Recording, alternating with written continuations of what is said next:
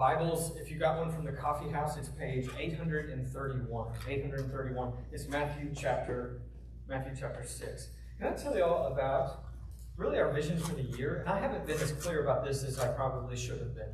But in January, I started using this language of a house of prayer. This is our vision for the year. Everything we're doing as a direction team, as a staff, is aimed at growing our culture of prayer, the life of prayer in this church. We're a 2-year-old church. This is our second year. And we want to take a step deeper into prayer. So if you can just think of some of the things we've already done this year. Early on, we finished the training of our Freedom Prayer team. And now you can sign up for Freedom prayer times. Those are amazing experiences. You can use the bulletin QR code if you want a prayer time. But our prayer team is now ready. A little after that, we went through a series on prayer and fasting. Remember, we did 40 days of prayer and fasting. We're trying to add another tool of prayer to our tool belt with prayer and fasting. We introduced DNA groups. DNA groups are groups of spiritual friendships where we're going to be having intimate and missional prayer times. We're trying to build and train for prayer because we have to pray. But right now, in this season, as we kind of move into Pentecost and into this prayer gathering, we're trying to take a step deeper into prayer, just more practically in our everyday lives. Some of you have seen some coffee equipment coming in. There's a really nice espresso machine. We have a small team of people who are right now exploring how to make Oikos a house of prayer during the week. Not just a coffee shop, but a coffee shop where the way of Jesus can be experienced and practiced. Yes, coffee. Yes, community. But around the way of Jesus. What could that look like? We're starting to ask those questions and we're looking for answers. We're seeking the Lord because we want this to be a house of prayer. We want this to be a house of prayer on Sundays. We want our homes to be homes and houses of prayer. We want it to be a house of prayer during the week. So how do we do this? Some of y'all know I love Tim Keller. But several years ago, Tim Keller was diagnosed with cancer, the first round. And he came home from the doctor with his wife, Kathy. And Kathy said this to him, just devastated, in tears. His wife says to him, we're not going to make it. She said, we have to pray. We're not going to make it. It's out of your hands. What can you do? We're not going to make it. She said, imagine it like this, that there's a sickness or a disease that's hit you. And the doctor says, if you just take this pill every night, you're going to be okay. And she says, that's what I'm feeling about prayer right now. We're not going to make it unless we take the pill every night. We have to pray. But how? So Tim and Kathy started figuring out how they could bring prayer together to be a normal, routine part of their daily experience, because without it, we're not going to make it. That is how I feel about Oikos Church. And no, Oikos Church does not have cancer. Not yet. But there is this medicine. There is this thing that keeps you connected to the vine. And it keeps you pruned, and it keeps you fruitful. And we're not going to make it unless we as a church step deeper into prayer. We have to pray. But the question that Keller asks, he says, I know the necessity of prayer. We have to pray. But how? Even Paul, the apostle, in Romans 8, he says, we don't know what to pray for as we ought. We have to have it, and yet we don't know what to do. We need help, it seems to me. There's this question of teach us to pray. And it's like, well, how can when I introduced our kind of vision for the year of being a house of prayer, I was like, how can I lead us into this? I'm still working on my own house. So it's tough. But obviously it's essential. If you just look at the book of Acts, or the church in the New Testament, you see that the church, they were constantly in prayer. That's the language of Acts 1:14. In Acts 2, their gatherings are devoted to prayer.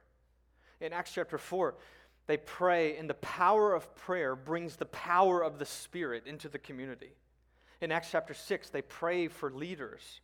In Acts chapter 6, the apostles, they say, we have to guard our time for the ministry of the word and for prayer. You see, every disciple and the leaders are expected to have these fervent prayer lives. Paul says that we're called to pray without ceasing. Instead of anxiety, he says, cast it on to the Lord in prayer. The sick are to be visited, and they are to be offered prayers of healing. The whole Christian life is to be a life of prayer. We have to pray. But how? Prayer is as human as eating, one scholar says. And yet I'm convinced that feeling guilty about prayer is almost as human as eating too. You see, more than half of Americans pray every day. And yet when I talk to the most prayerful people that I know, they still feel like they have a large gap to get to where they want to be in prayer. Richard Foster begins his book, Prayer. He says, we today yearn for prayer, and we hide from prayer. We are attracted to it, and we're repelled by it. We believe prayer is something we should do, even maybe something we want to do, but it seems like a chasm stands between us and actually praying. The novelist Flannery O'Connor in 1946, when she was just 21, she was college age. She went on to become this world-famous artist and novelist. But when she's 21, what she was feeling was a prayerlessness in her soul that she knew needed remedied. And so at 21 years old, she began keeping a prayer journal. She wrote some beautiful things. She said this, "You are the slim crescent of a moon that I see, and myself is the earth's shadow that keeps me from seeing all the moon. What I am afraid of, dear God, is that my self-shadow will grow so large that it blocks the whole moon, and that I will judge myself by the shadow that is nothing. I do not know you, God, because I am in the way." She has this longing for prayer that she writes about frequently in her journal. She says that prayer is the key to everything that she wants in her life.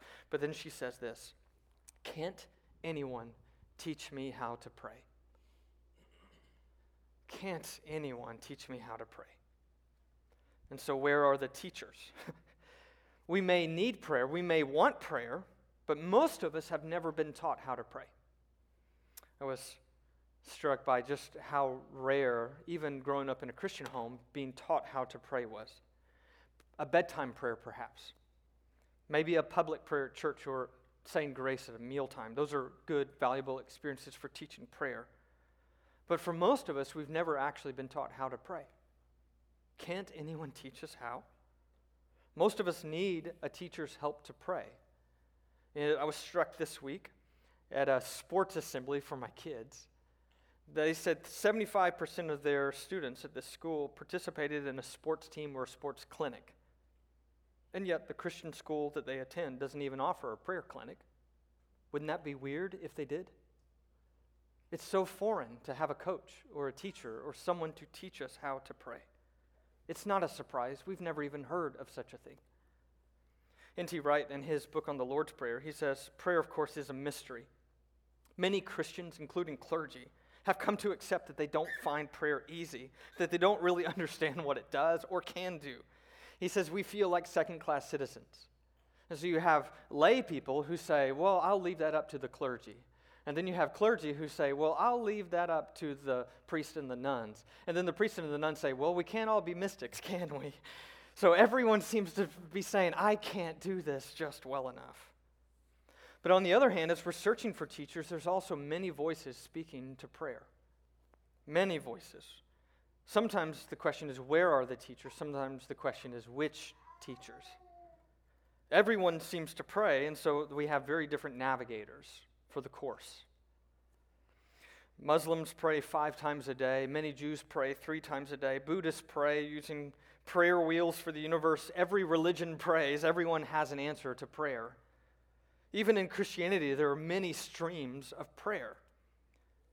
Keller calls these powerful cross currents that are causing dangerously choppy waters. There's this current of Eastern spirituality that's been drawing Americans in since the 60s and the 70s and sending some people out to sea. There's this swell of contemplative spirituality that draws from the monastic, the monks' traditions, and the mystic traditions within the Catholic Church. Some are concerned that it replaces God with the self as the object of prayer, and it's more therapy than it is prayer. There's this wind of charismatic prayer that seeks authority and healing and power. There's this Reformed prayer that seeks to anchor prayer in Scripture and in liturgy. So how do we move forward with all these streams and cross currents, making these dangerously choppy waters? Can't anyone teach us how to pray? And yes, there is one who can. Obviously, it's not me. It's not Richard Foster. It's not Priscilla Shirer. It's not C.S. Lewis. It's not Tim Keller, and I would recommend all of their books to you. But there is one who can teach us how to pray. One time after praying, the disciples were just noticing Jesus. And they were longing to be in prayer like him. And so they came up to him in Luke 11 and they said, "Lord, would you teach us how to pray?" There is one who I think we should start with if we're asking the question, how can we pray? And it's not the guru, Christian or otherwise. It is the Lord Jesus Christ, the chief of prayers and the one who today is praying for you. Lord, would you teach us how to pray? God our Father, we invite you to teach us. Lord Jesus Christ, would you teach us how to pray? Would you speak from your words, ancient, and would you speak new words fresh to teach us how to pray? We need prayer. We can't live without it. And yet we long to be people of prayer, and we experience the great chasm. Would you fill our hearts with peace? As we draw near, would you draw near? Amen. Lord, teach us to pray. This is part one of a new series called Teach Us to Pray. Just for clarification, I'm not the one teaching you how to pray. What I'm trying to do is help facilitate an encounter with Jesus in the very words he spoke when he was asked, Lord, teach us to pray. So this series is on the Lord's Prayer in Matthew chapter 6, the Lord's Prayer. And this is part one, simple prayer. Simple prayer. The Lord's Prayer is found in the Sermon on the Mount, Jesus' most famous teaching. And this is actually the very center of the Sermon on the Mount. This seems to be the hinge, the climax for everything that he's saying about life in the kingdom. Life in the kingdom comes down to a prayer that he gives to us. Now, the disciples observed Jesus doing all kinds of things. They saw him healing. They saw him casting out demons. They saw him preaching. But we don't see one recorded time in Scripture, one author says, where they petitioned Jesus to teach us to preach. We don't see one recorded time where they said, teach us to heal, teach us to prophesy, or teach us to do miracles. After spending 3.5 years with the Son of God, they said, Lord, teach us to pray. It's because Jesus' prayer life, even when he healed or when he prophesied, was saturated in prayer. He prayed out demons. He prayed for healing. He prayed for his disciples. He prayed for children. He prayed for his enemies. He taught on prayer. He said, my house will be a house of prayer. In crisis, he prayed. In transition, he prayed. He prayed through the night. He prayed with fervent cries and tears. He died praying. And the disciples saw this man who prayed constantly, who would withdraw to lonely places to pray, who would go onto mountaintops to pray, who would spend the night in prayer. And they said, Lord, would you teach us how to pray? Because they discovered that this man, in his profound public ministry, was the direct result of his private life of prayer. We're not going to make it unless we become a house of prayer. The starting place is Jesus, and Jesus tells us this. He says, when you pray, pray like this. The Lord's Prayer may actually be the single, this is Keller, the Lord's Prayer may be the single set of words spoken more often than any other in the history of the world. Cyprian, this ancient church father, he says, what can be a more spiritual prayer than that which was given to us by Christ, by whom also the Holy Spirit was given to us? What praying to the Father can be more truthful than that which was delivered to us by the Son who is the truth? out of his own mouth? Let us therefore, brethren, beloved, pray as God, our teacher, has taught us. Luther says the same thing. He says this is the best prayer because the Father composed it through his Son and placed it on his mouth.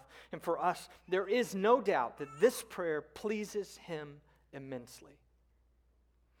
But Jesus, before he gets into the Lord's Prayer, he says that there are some forms of prayer that are not good, that he doesn't listen to.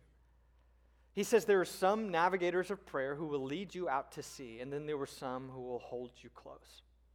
So let's dive into Matthew chapter 6. We're just going to introduce the Lord's Prayer today, and then we'll keep going back to this prayer over the next May and June. Verse 5 is when he shifts his attention to prayer, and he says, and when you pray, not if, when, do not be like the hypocrites. He's already talked about the hypocrites. The hypocrites are the people who like to be seen. They like to put on a show. The inside doesn't match the outside. For they love to pray, standing in the synagogues and on the street corners to be seen by others. Truly, I tell you, they have received their reward in full. In these cultures, there are set times of prayer. I'll talk more about set times of prayer in just a minute. But because they were set times of prayer, you could sort of plan out your day based on where you're going to be when the bell rings for you to start praying. And it's like, oh, I just happen to be in a very public place to be seen by others every day when it comes to prayer time.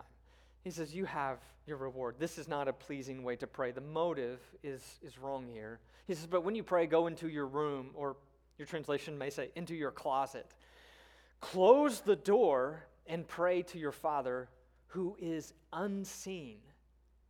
The unseen Father, though, it says your Father who sees what is done in secret, he'll reward you. Prayer is not meant to be seen. It's not meant for a spectacle. It's meant for a private encounter with the Lord. Now, does this rule out all public prayer? No, Jesus himself prayed very publicly. Do you remember the feeding of the 5,000? Do you remember the feeding of the 4,000? The thing that starts off is he's blessing the bread and he breaks it. He prays very publicly. There's a motive here that he's warning against, and he says this intention is all wrong. He warns against another group of people. He says, when you pray, do not keep on babbling like pagans. The word is for Gentiles.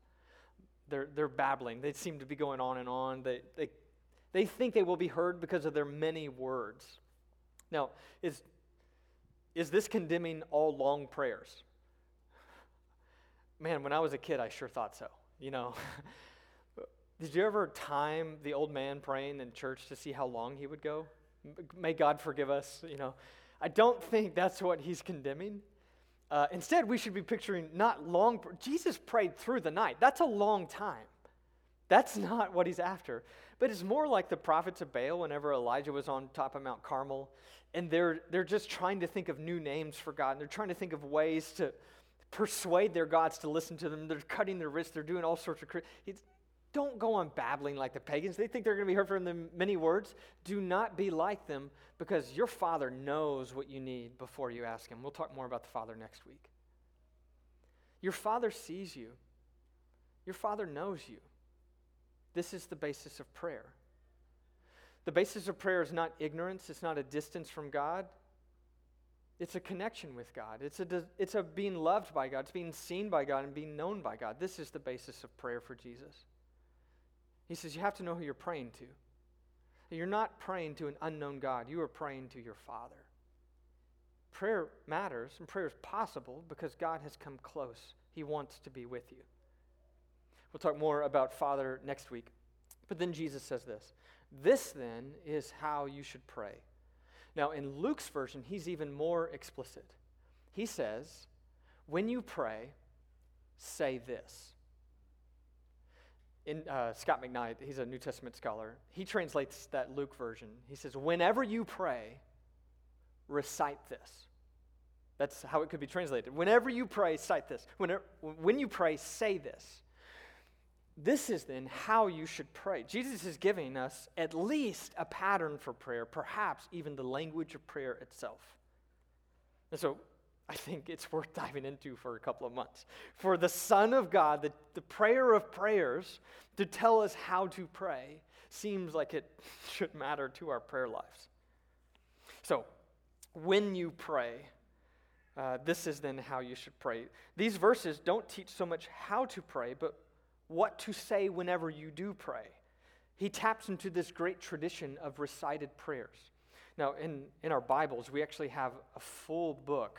It's called Psalms. It's a book of written prayers that would have been prayed very consistently by the people of God for thousands of years. They know about written prayers. They know about reciting prayers. And Jesus is saying, but let me give you the best one. When Martin Luther wrote his commentary on the Lord's Prayer, he says, I love the Psalms, but this is the best prayer ever. I love the Psalms, but this is the best prayer ever. Breast prayer, that's a different thing. McKnight, he says, set prayers, some of us, he said, in the context he grew up in, set prayers weren't celebrated. Set prayers were for sissies. Or to put it more piously, set prayers were nothing more than vain repetition.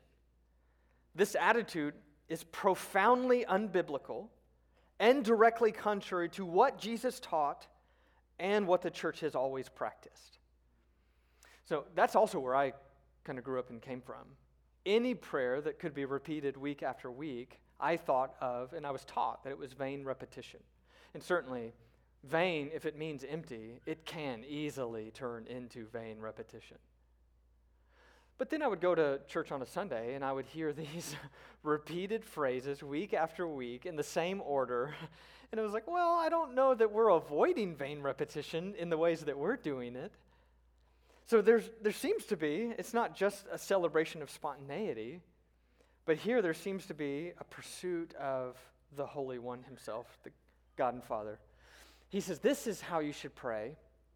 And then what we're going to do in the series is actually look in the month of May at really the first half of the prayer, looking at communion with God.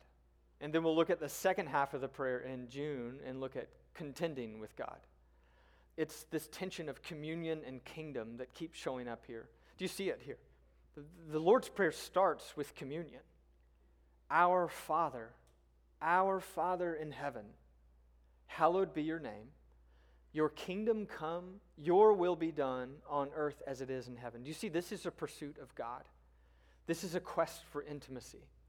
This is saying, I want to give you adoration and praise. I want to be with you. I want intimacy. I want adoration. I want communion. The Lord's Prayer gives us a structure of pursuing God for God himself and then also interceding to God on behalf of the world. Do you see it here, the second half of the prayer? Give us today our daily bread. Forgive us our debts as we have also forgiven our debtors. And lead us not into temptation, but deliver us from the evil one. Do you see, it's a meeting God, and then in meeting God, you come and you ask God to bring his will to bear on the world. There's communion, and there's kingdom.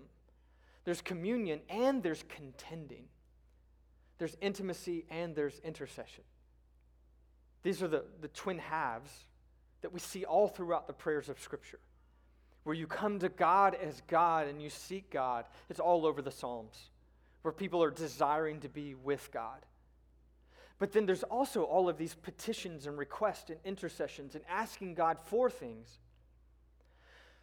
In Keller's book, he says, a lot of our literature today, the gurus and the guides on prayer, they emphasize that prayer is about communion. That prayer is just. The best prayers have no petitions. The best prayers are just about knowing God. And you know, that's actually not a biblical view of prayer. The Lord's Prayer itself is not even that. There are very few prayers in the Psalms that do not have a request from God. And so he says, other people, they look at prayer and they say it's all about kingdom. It's all about God's will being done on earth as it is in heaven. It's all about moving in action. I was listening to one teacher. He says, there seems to be a group of mostly progressive Christians who seem to think that prayer is about asking God to finally do the thing that he doesn't seem to care about and that no one else cares about, but I want to do. It's like, that's not it. And so instead, what we're trying to do in the Lord's Prayer in this practice for May and June is to bring together both communion and contending, communion and kingdom together into a daily practice. I want to share with you what that could look like. Actually, I should include this. It was great that it was overlooked, actually. Do you recognize this? For yours is the kingdom and the power and the glory forever. Amen. Have you ever prayed the Lord's Prayer? This is always the ending to the praying of the Lord's Prayer. And it's because it's in the King James Version. But then it'll have this little footnote that says, this is actually not in any of the Greek texts. It seems to be in the later Latin text. And so it's like, why is this here? If you look at your bulletin, I give you a translation of the Lord's Prayer on the back. And I include this. Why do I include this? Let me just speak to that for just a second. McKnight, he says this. He says, Matthew doesn't have this in the Greek text. Luke doesn't have this in the Greek text. But it seems to be based on an Old Testament text from 1 Chronicles 29. It's a prayer there. He says, but by the end of the first century, it's already used across Christian churches in the first century. We recite them today because the public recitation of the Lord's Prayer seems incomplete without such an ending. As I sometimes say on this, this is not a part of the prayer that Jesus gave us, but this is part of the prayer that the church gave us. So I think it's totally appropriate to end the Lord's Prayer with yours is the kingdom and the power and the glory forever. Amen. What we're trying to do is bring together communion and kingdom, and we're going to give two practices in the next 2 months, contemplation and contending prayer. But before I even get into those this month, I really want to suggest simple prayer. Simple prayer. So, contemplation, more to come. Contending, more to come. Today, simple prayer. When Martin Luther, the great reformer, he wrote a letter to a friend. And the friend was struggling with prayer. He says, I don't pray as I want to or as I ought. And Martin Luther says, yeah, me too. There's hardly anything more important than prayer, but then he's like, but there's all these other things to do in life. And so he wrote a letter that is now called A Simple Way to Pray. And what Luther does is he gives the Lord's Prayer, the Ten Commandments, and the Apostles' Creed as a template for how to pray. A simple way to pray. It's been attractive for 500 years, if not before. Simple prayer. Today, simple prayer looks like two things. Permission and a practice. Permission. Let me start there. I want to give you permission. You don't need my permission, just for the record, but I want to voice it for those who think you do, to pray what's in you. Pray what's in you. Have you ever gotten a photo or a drawing from a small child? It may say like, to Ashley, or to mom, or to dad. And then there's this work of art, right? You know what I'm talking about, work of art? In crayons from a 4-year-old, illegible, or they write like M, and then they run out of room. I saw yesterday at a Mother's Day dinner, Happy Moth's Day. They ran out of room on Mother's, so it was just like, you know what I'm talking about, a work of art? In the same way that a small child cannot draw a bad picture, so a child of God cannot offer a bad prayer. So we are brought to the most basic, the most primary form of prayer, simple prayer. Richard Foster, he says, let me describe it for you. In simple prayer, we bring ourselves before God just as we are, warts and all. Can I show you that simple prayer is biblical? To pray what's in you. Remember Moses. Moses is the leader of the people of Israel. There's this scene at the end of Exodus. The Lord is about to devastate the people. The golden calf episode has just happened. And do you remember what Moses does? He stands up in prayer before God and he intercedes. And he says, if you will forgive them their sin, but if not, please blot me out of your book. Me for them. And then he says, show me your glory. Awesome. Beautiful. It's like, I wish I was that guy. Let me share another prayer from Moses. What have I done to deserve these people? Did I conceive these people? Did I give them birth? Why did you tell me to carry them in my arms as a nurse carries an infant to the land that you promised? Why have you brought this trouble on your servant? Do you see? He gives God what's in him. Show me your glory. What did I do to deserve this? You see the honesty, the authenticity of prayer. How about Elijah? There's this scene where Elijah is praying for the healing of a woman and her son. And he tells her in 2 Kings 4, about this time next year, you shall embrace a son. And she says, don't lie to your servant. He says, you will. And the prayer of Elijah is released in power, and she is healed. And she experiences life for her son. Let me tell you another story of prayer of Elijah. There are these kids who are taunting him. They're saying, you bald head, you bald head. It's not just you, Thomas. He turned around, he looked at them, and he called down a curse on them in the name of the Lord. Then 2 bears came out of the woods and mauled 42 of the youths. Lord, release your power. Lord, release the bears. It's like, give them what's in you. David. May his children be fatherless and his wife a widow. May his children be wandering beggars. May they be driven from their ruined homes. There's one thing that I have asked for, one thing that I seek after, that I may dwell in the house of the Lord all the days of my life, to gaze upon the beauty of the Lord. David, sounds like 2 things you want. You want those children's father to be murdered, and you want to experience, give them what's in you.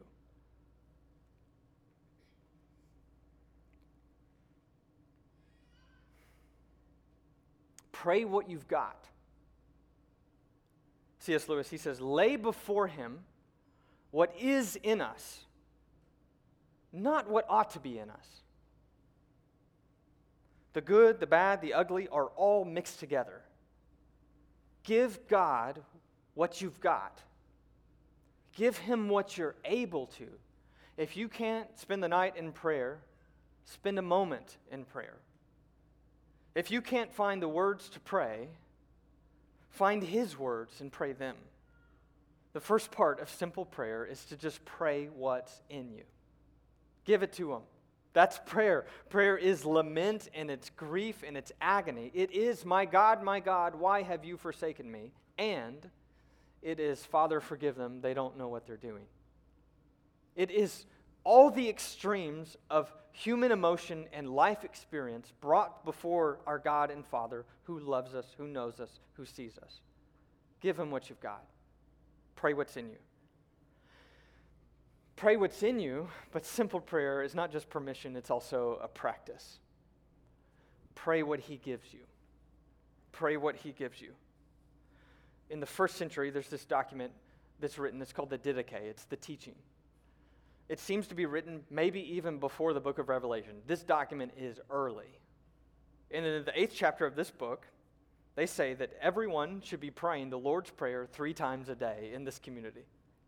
There's these fixed hours of prayer that are as old as Daniel and the Psalms. Remember, Psalm 1 says, day and night I meditate on you. Psalm 55 says, in the evening, at noon, and in the morning I meditate, I pray. Acts chapter 3, Peter and John, it says they are going to the temple at the hour of prayer. There are these set prayer times throughout Scripture in the Old Testament and in the New Testament. Do you remember when Daniel got in trouble? The king said, no more prayers. No more prayers to any god but me. And when Daniel learned of this decree, he went upstairs to where his room was, and he looked out the window towards Jerusalem, just like 1 Kings 8 says about the temple. And 3 times a day, he got down on his knees and he prayed, giving thanks to God just as he had done before. Now, this is crazy because the Old Testament doesn't require that you pray 3 times a day. But for him, Daniel would rather die than compromise his daily rhythm of prayer. Now, I'd rather check Twitter and watch Netflix, but he would rather die than compromise his daily rhythm of prayer. Fixed hour of prayer is an ancient practice that continues on through the apostles and through the history of the church. And so I would love to encourage you, to invite you to pull out your calendar and to put a few times into your calendar to pray. Just little alerts to take a moment to pray. That can be morning, noon, and night, 3 times a day, like God's people have done for many, many millennia. Or it can be when you arise, when you go to bed. It can be a mealtime with the kids.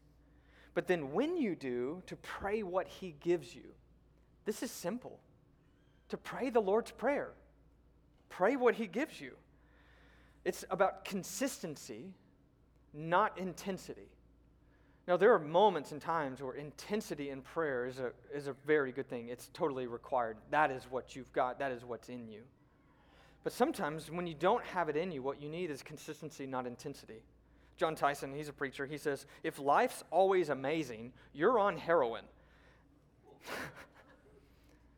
An addiction to religious ecstasy is often idolatry. Sometimes you have to pray even when you don't have it in you. Pray what he gives you. This is simple prayer.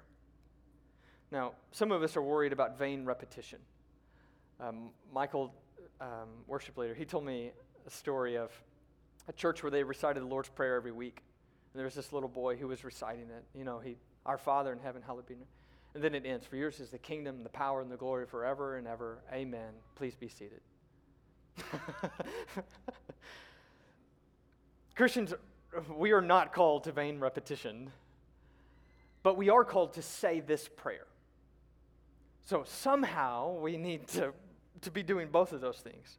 Luther, he says, it could end up in vain babbling and empty chatter where you are reciting the alphabet, just as lay people use the rosary or the priests and monks say their prayers. But I want the heart to become excited about what kind of thoughts lay in the Lord's Prayer.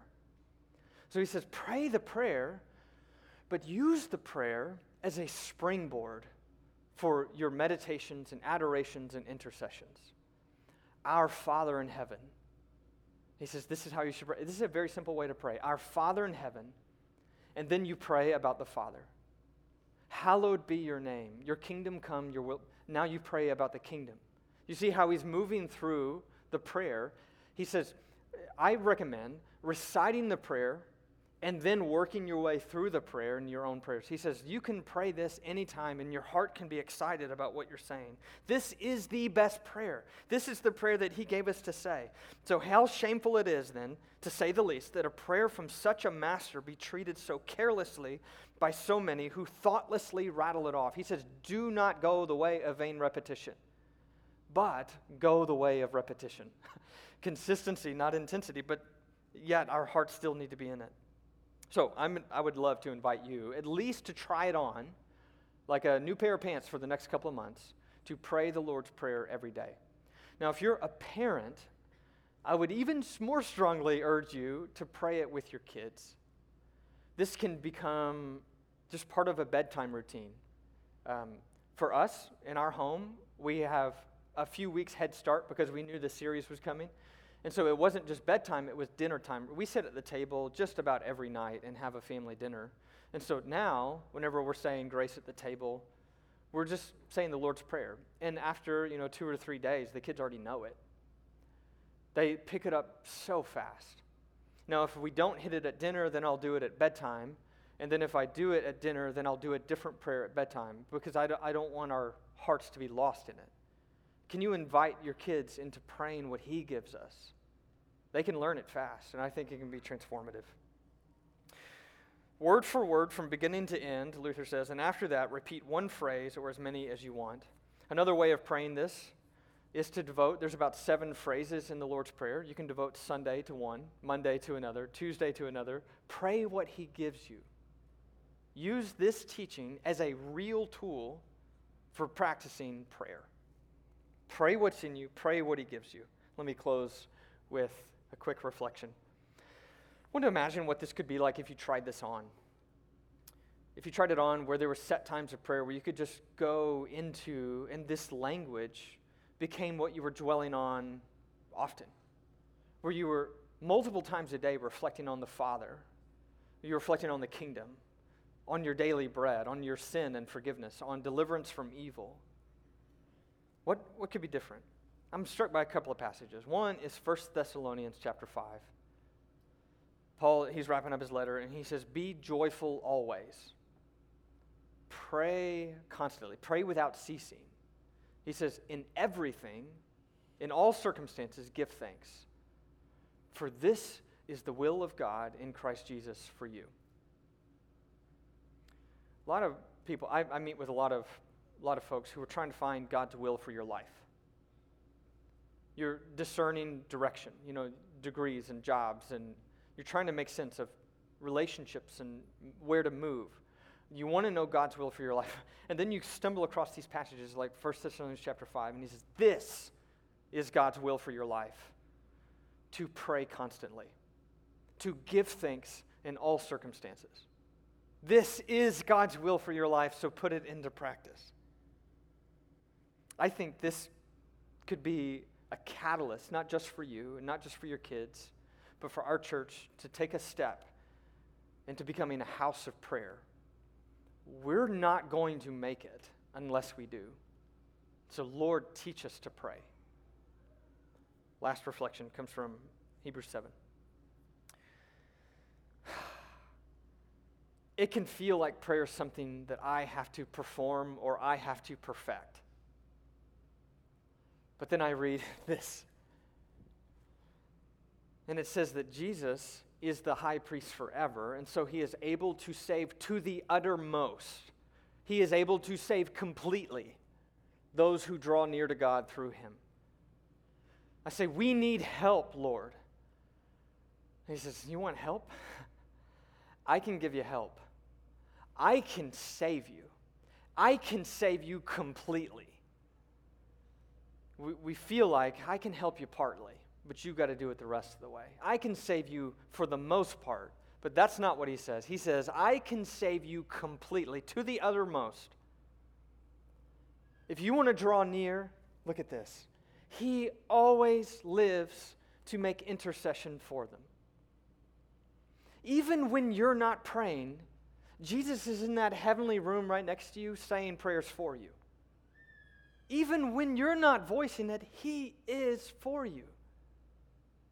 There is no condemnation with him.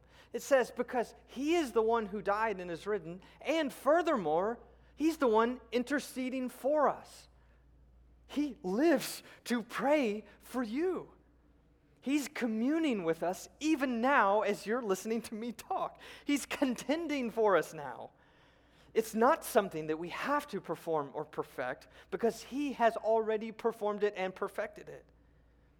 He prays for us even when we forget how to pray. Praise God for our mediator, Jesus Christ. And he is saying, I want to draw near to you. Will you spend a little time with me as I'm spending time for you? Would you stand? I want to bless you and then encourage you to go pick up your kids downstairs and to walk in the way of prayer. Lord our God, we desire to be people of prayer and for this to be a house of prayer. Would you sink seeds of kingdom work into each one of us? And would you speak in unique ways and burden us?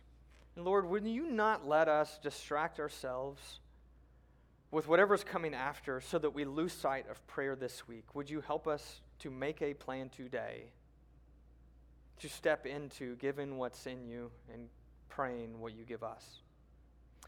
For your kingdom and glory, in the name of our mediator and intercessor, amen.